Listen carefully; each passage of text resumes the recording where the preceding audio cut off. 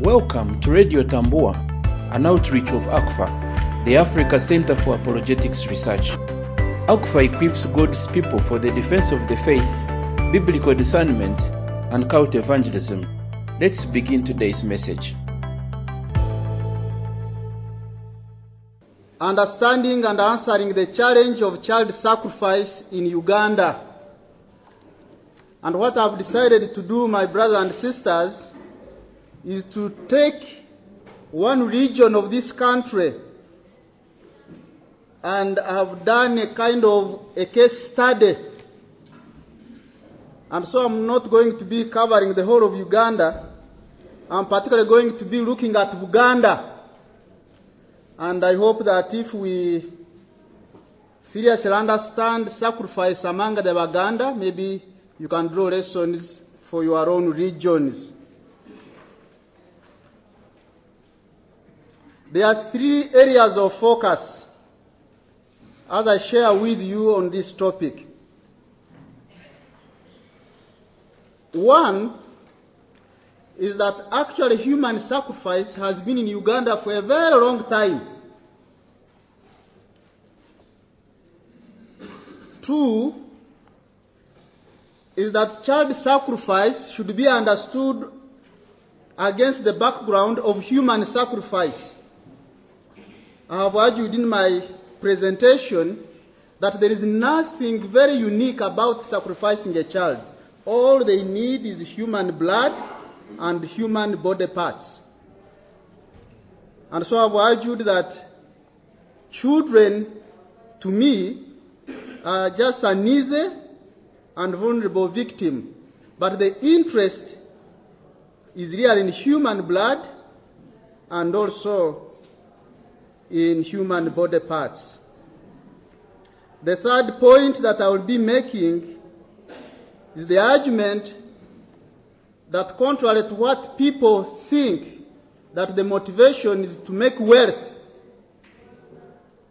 actually my research has convinced me that while I agree that people in Uganda will do anything for money, the underlying factor is actually our beliefs. The belief that when you sacrifice a human being or when you offer body parts, they actually work.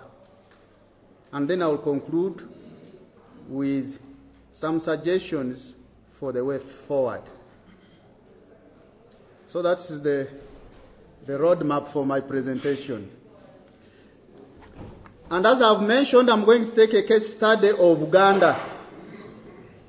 But let me mention that while I will focus on Uganda, we as Africans, as has been acknowledged by most African writers on African traditional religion, people like Nditi, there is an acknowledgement that we are very, very religious people.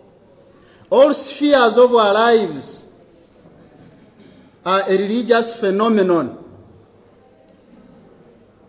Greeting, eating, even the journeys we make. When I was young, I remember my father would always, whenever I had a journey, he would ask me to move forward in the junction.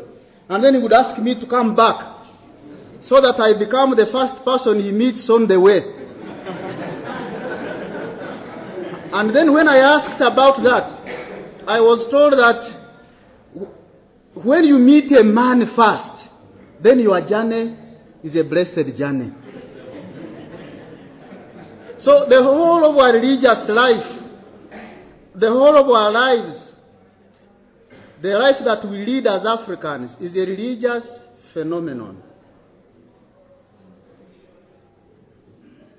Hunting, fishing, and all other activities we are engaged in, planting seed, even tilling the land, are all done under the sphere of religion.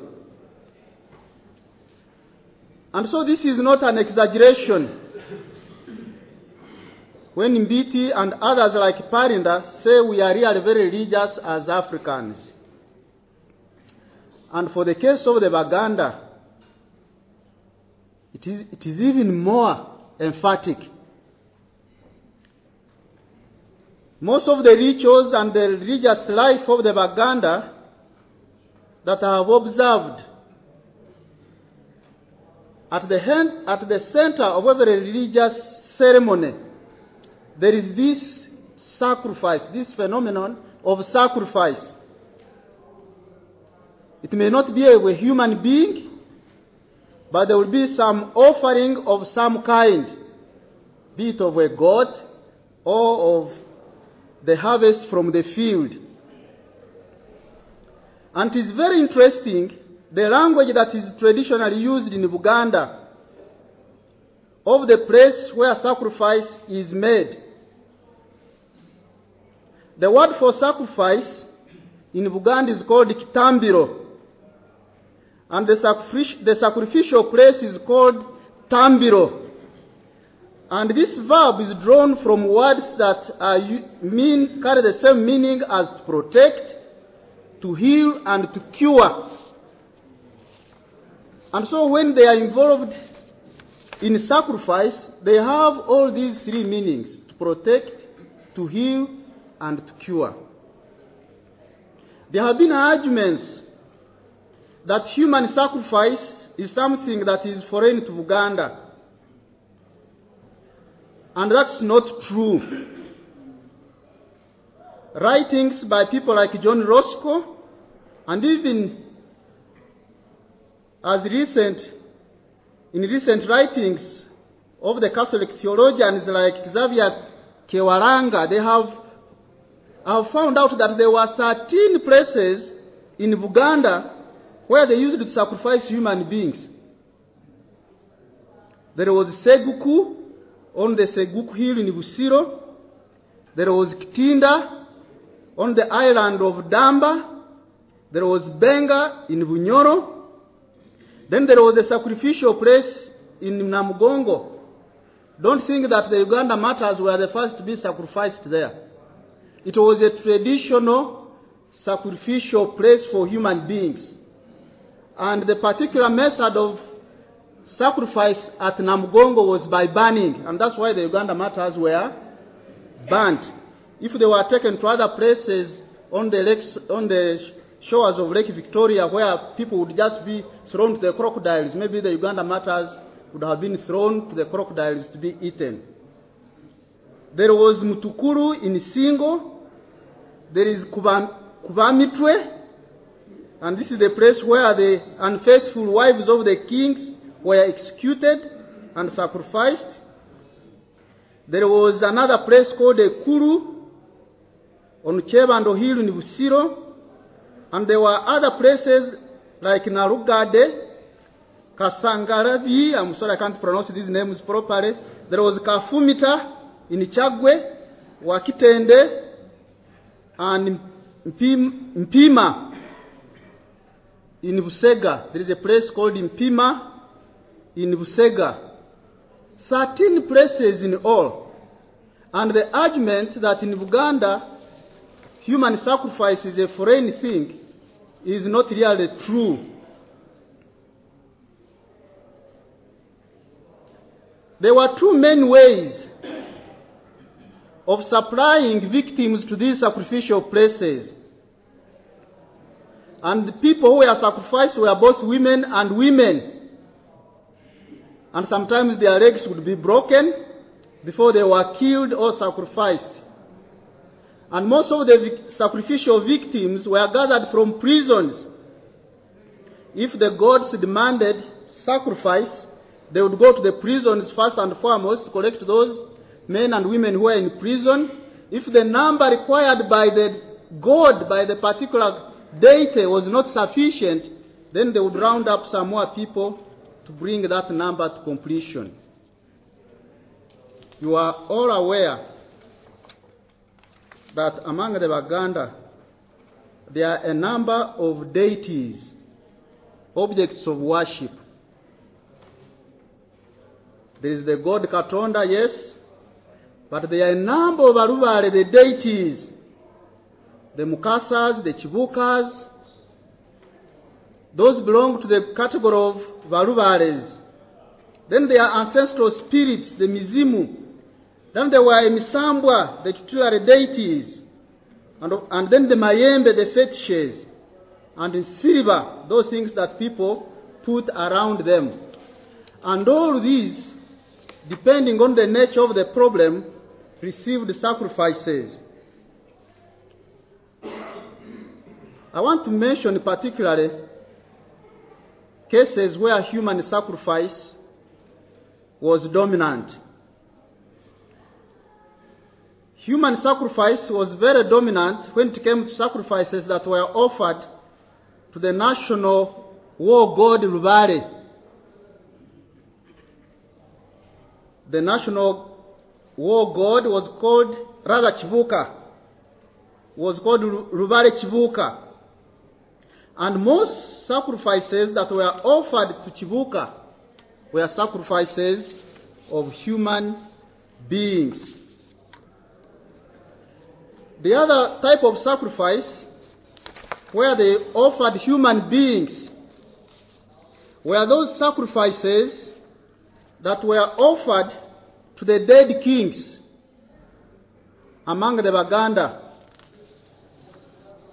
They used to make sacrifices to the dead king to keep sometimes the spirit of the dead king favorable to those who are living, but also it was assumed that people who were sacrificed to the dead king would go and help the dead king's soul, or muzimu as they used to call it, in the life after he has died.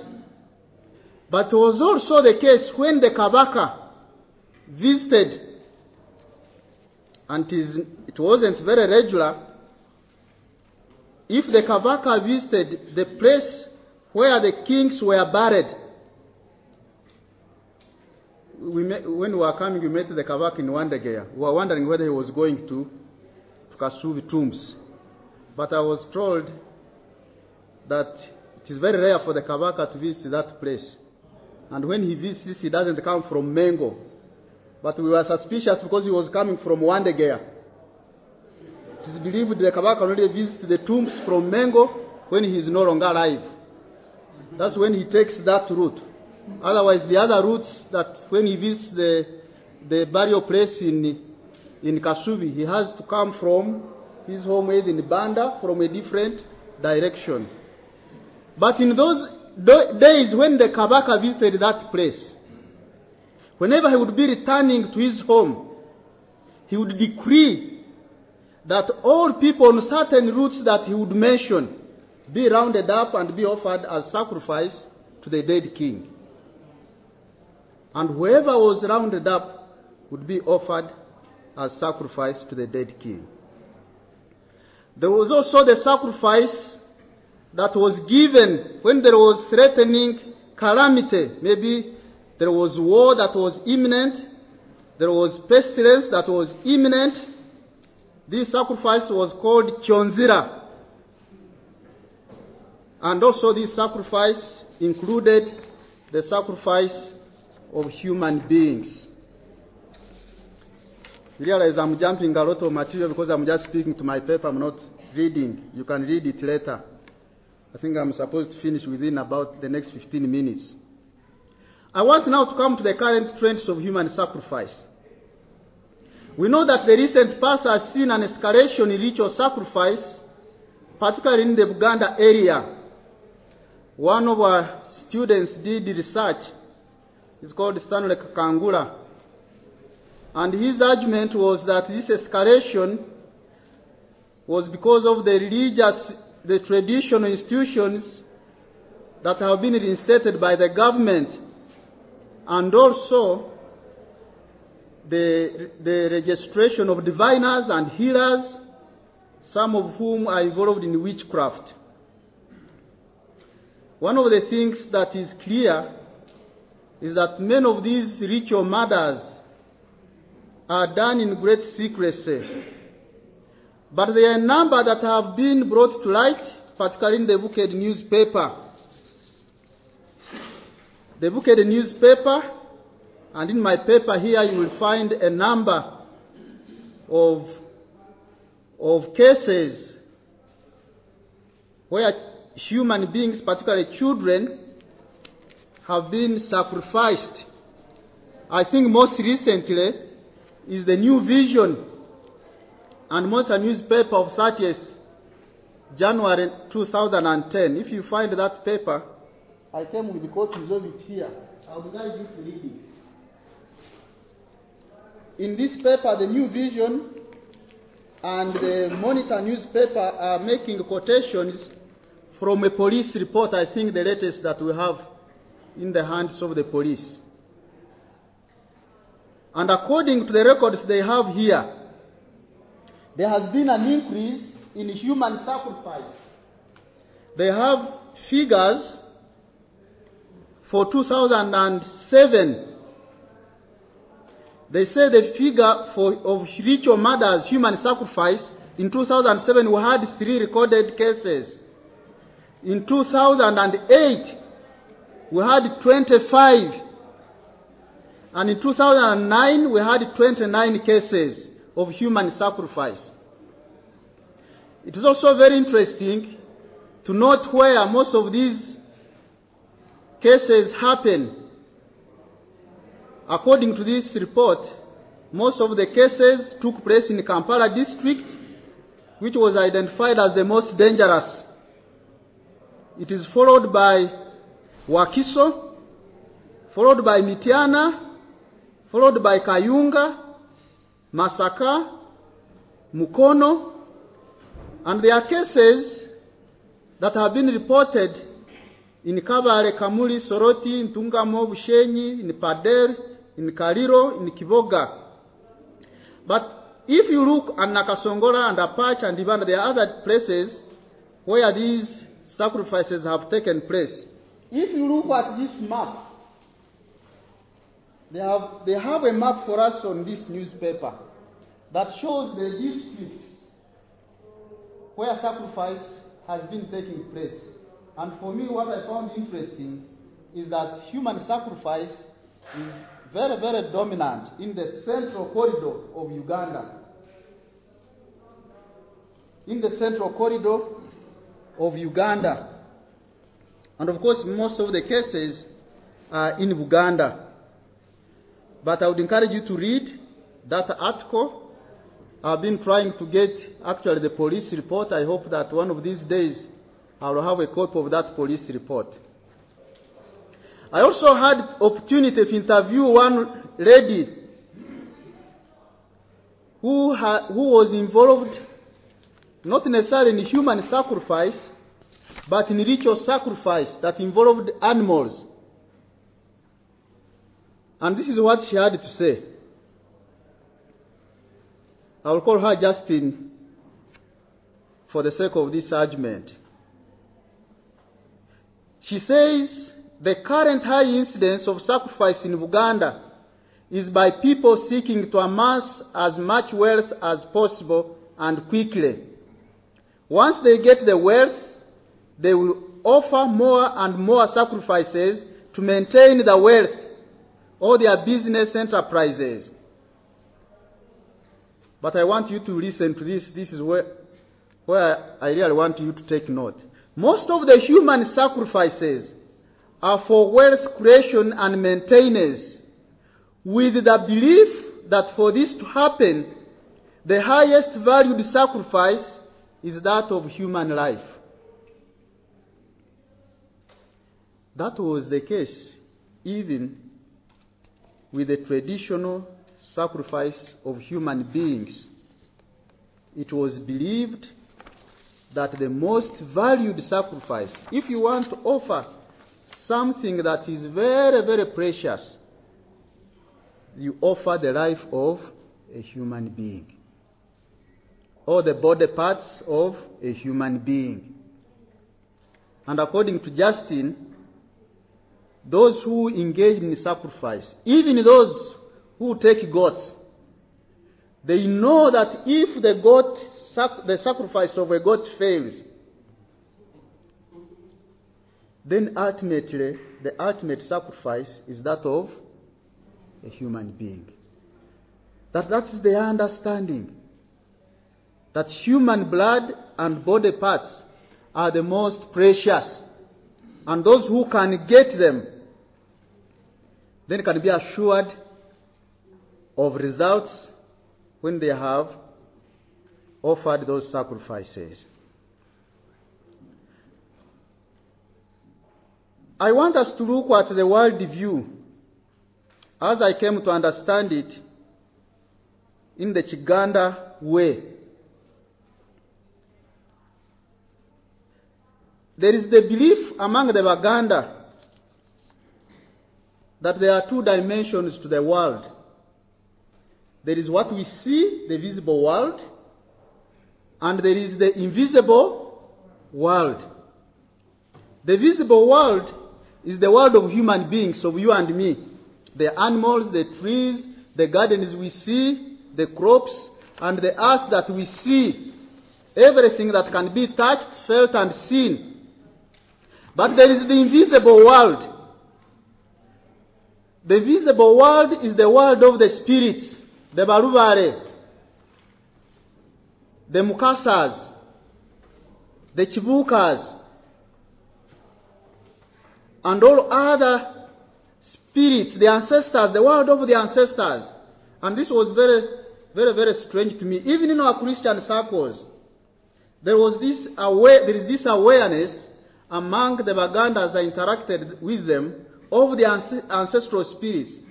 I particularly remember one canon who was our senior, were having a meal, and when food dropped, he said,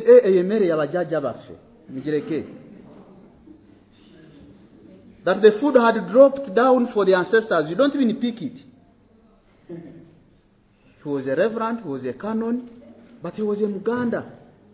And is conscious of the ancestors. That the ancestors are there with us all the time, and everywhere we go, they have a watchful eye on us. And though he was a Christian and a reverend and a canon to that, he was not shy to say that food has dropped to our ancestors. That is the spirit world. And the understanding is, whereas the spirit world has access to us, it can access us anytime and anywhere. As human beings, we have no ability to get to the spirit world. The spirit of the world of the spirit of the ancestors. But there is only a way in which you can connect, through which you can connect to the spirit world. And that is the way of sacrifice.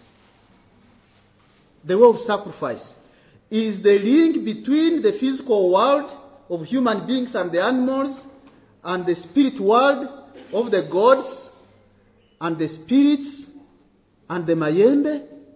The way you relate is the way of sacrifice.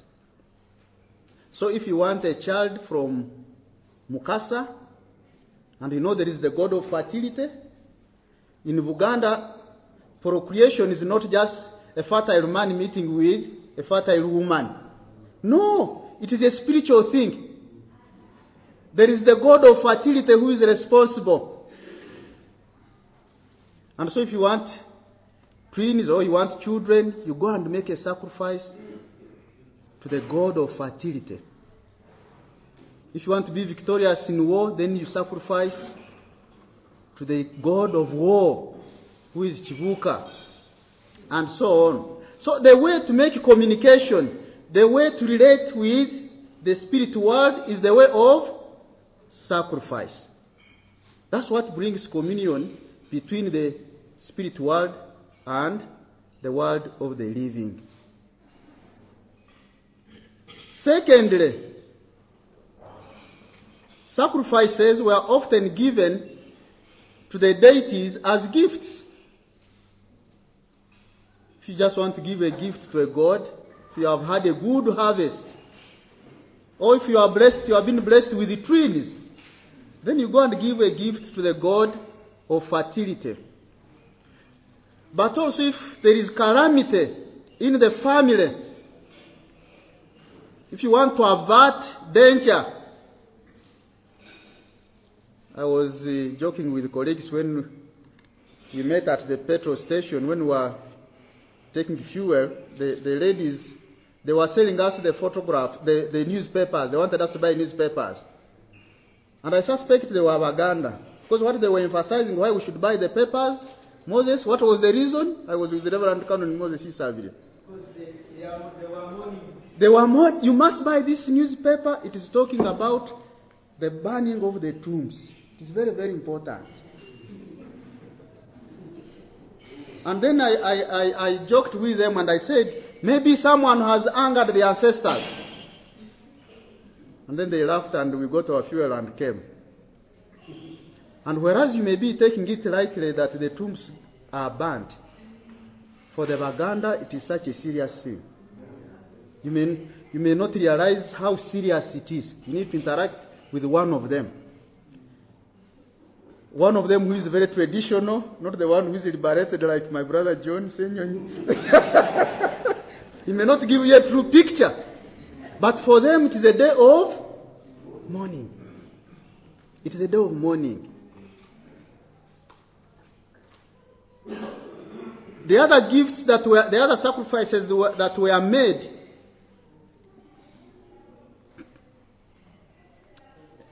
were sacrifices for general well-being.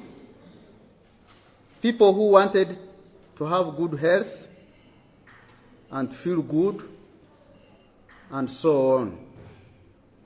But I want you to remember one thing, that of all these sacrifices, it is the human blood and body parts that are considered as supreme. The highest of all sacrifices is that of human blood and of body parts. I want to suggest a few reasons why I think that this human sacrifice, child sacrifice, is still continuing in our country. I want to disagree with the commonest reason that links child sacrifice with poverty. I've already said that. The argument that most people engage in ritual murder to get rich quickly. And I've said that while I agree that Ugandans will do anything to get money, I don't think that it is the crucial issue. After all, most people who engage in this are actually very rich people. Guys like Godfrey Kajubi, he's not a poor man. And if you look at this corridor, where sacrifice is taking place, it is not in the poor areas. Why isn't there sacrifice in Karamoja, for example? It is not in the poor areas. It is in the most affluent areas. Affluent areas of Kampala, Wakiso, Mukono, Masaka, and other areas. Not in Karamoja, not in Soroti. All these other districts behind Soroti. That's where most of our rural poor live. It is not in Bundibujo. That's not where it is. If you look at the corridor where sacrifice is taking place, it is mainly among people who are wealthy. And so my argument, my brothers and sisters, is that this has something to do with our beliefs. I believe that our religious beliefs are at the heart, at the center of this practice. So, poverty aside, I really believe that the belief in the potency of human sacrifice is the one that is fueling this practice. I was reading material written by one called Gans Muhanguzi, and this is what he says. I will quote. He says, "What we believe dictates what we do. People's faith, value systems, and religious dogma dictate their actions. And so a tycoon will sacrifice a child not because he is poor, but because they believe in the potency of the act. They believe that it works. They believe that it works.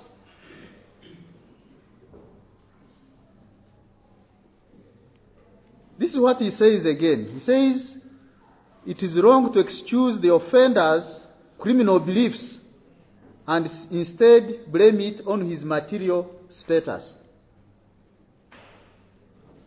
It's even sad, and I think maybe they are right, the police. According to the police, this is criminal, this is a crime. And they treat it as a crime. The sad reality for us as pastors is that most people who come to us on Sundays are the same people who go to these shrines where they do sacrifice. It doesn't matter how educated and how well placed you are, provided the belief is there, you will go and do it. That's why at one time one political leader in this government, a professional medical doctor, also was seen in the shrine begging. I saw at least the picture. He was begging. A very senior politician in our country. He was begging. He forgot his profession. He forgot his Christianity. He forgot his status in the society and went and begged. The other time, our brother Stephen Kazimba, is now Bishop of Mityana, was telling us of a story in Mukono, where one of the professors from this university went to one of the diviners, and the diviner asked him to bring a chicken. And he went and brought a chicken. And the diviner was saying, "Can you tell your problems to the chicken?" The professor opened the mouth of the chicken and started telling it his problems. Because he believes it works. Very ridiculous. You bring a chicken and you tell it your problems. But he believes it does what? It works. I also want to agree with my brother Kakangula when he suggests that the establishment of cultural institutions has in a way contributed to the resurgence of ritual sacrifice. I remember one time when there were those from Bunyoro, when the current king of Bunyoro was being reinstated. I don't know whether it was a reinstatement or what. They were not even ashamed. They were holding up a white chicken, if some of you remember, shamelessly. As part of the ritual, they were going to offer that chicken because the king is being reinstated as king. And it was spread all over the newspapers without shame. And so I think there is a sense in which, and I've been looking at the rituals involved in installing these kings, most of them actually involve sacrifice.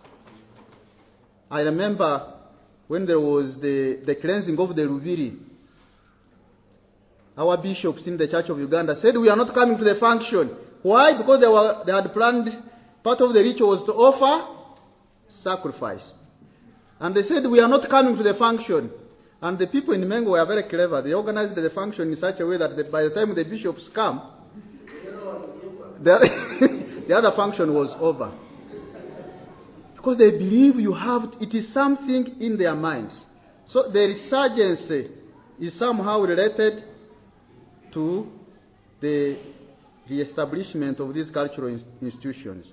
But also the legislation that allows traditional healers. Because now we have all sorts of healers, and some of them are involved in witchcraft. Also, our laws that govern witchcraft, the Uganda Witchcraft Law of 1957 is so weak, even very difficult to implement. And when people are arrested, they apply that law, and sometimes they will hold them in prison if there is fear that the life of the person is threatened, but eventually those guys will be released, unless the government enacts new laws. But we also need to accept that our society is largely ignorant. Even the use of the biodisc and all these other therapies, I think, arise from ignorance. We still have an ignorant community, by the way. Most of the people in our rural areas are largely ignorant, and they will do anything that will help them survive.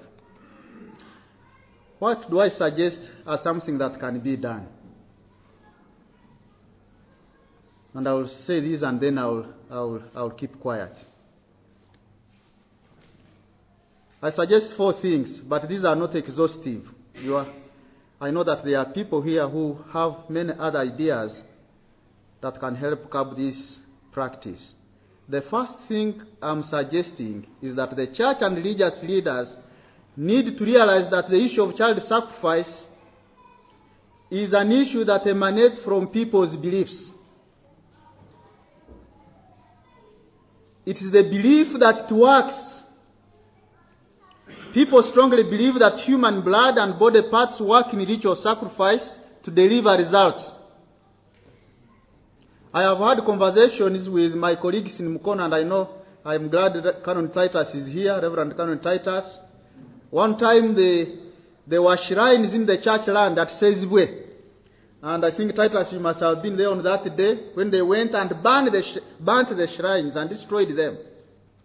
But I was discussing with some of my friends. I said, you have destroyed those, but there are shrines in people's hearts. The shrines are in the beliefs. They may no longer be on church land, but they are on some other person's land. We need, as believers, to do something about people's beliefs. And this brings me to my second point. I feel that the church has also failed to explain to the people the sacrificial work of Jesus Christ on the cross.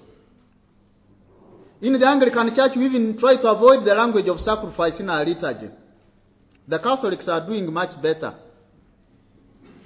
And the missionaries designed our liturgy, which we still use, in a way that guards against the language of sacrifice. How can we integrate the language of sacrifice in our liturgies, in our worship, in our Christian discipleship, explaining to people the all-sufficiency sacrifice of Jesus Christ in a believer's life?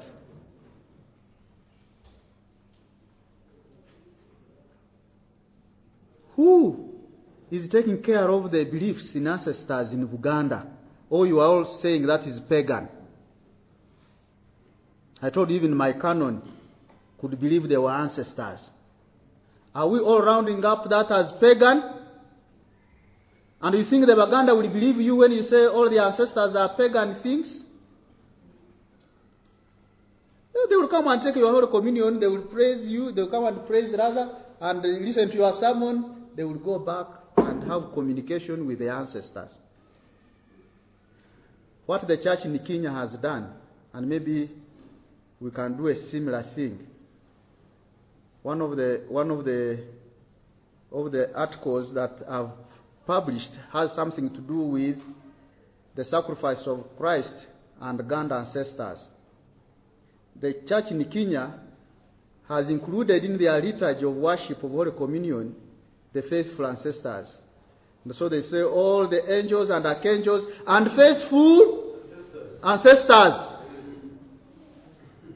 And the experimental liturgies that have been done within our Anglican Church, which have not been implemented. There is no way you are going to cut off a true Muganda from a belief in ancestors. And I think we need to rethink our outreaches, our preaching, and our teachings. Thirdly, I want to suggest that the church, working with the state, we need to put up a sustained campaign against the vice. the type that we put up when it came to HIV/AIDS. I know that sometime back, about a year ago, the churches got together. I don't know if it was on Good Friday, and there was a demonstration in town, but has died out. We need to put up a sustained campaign.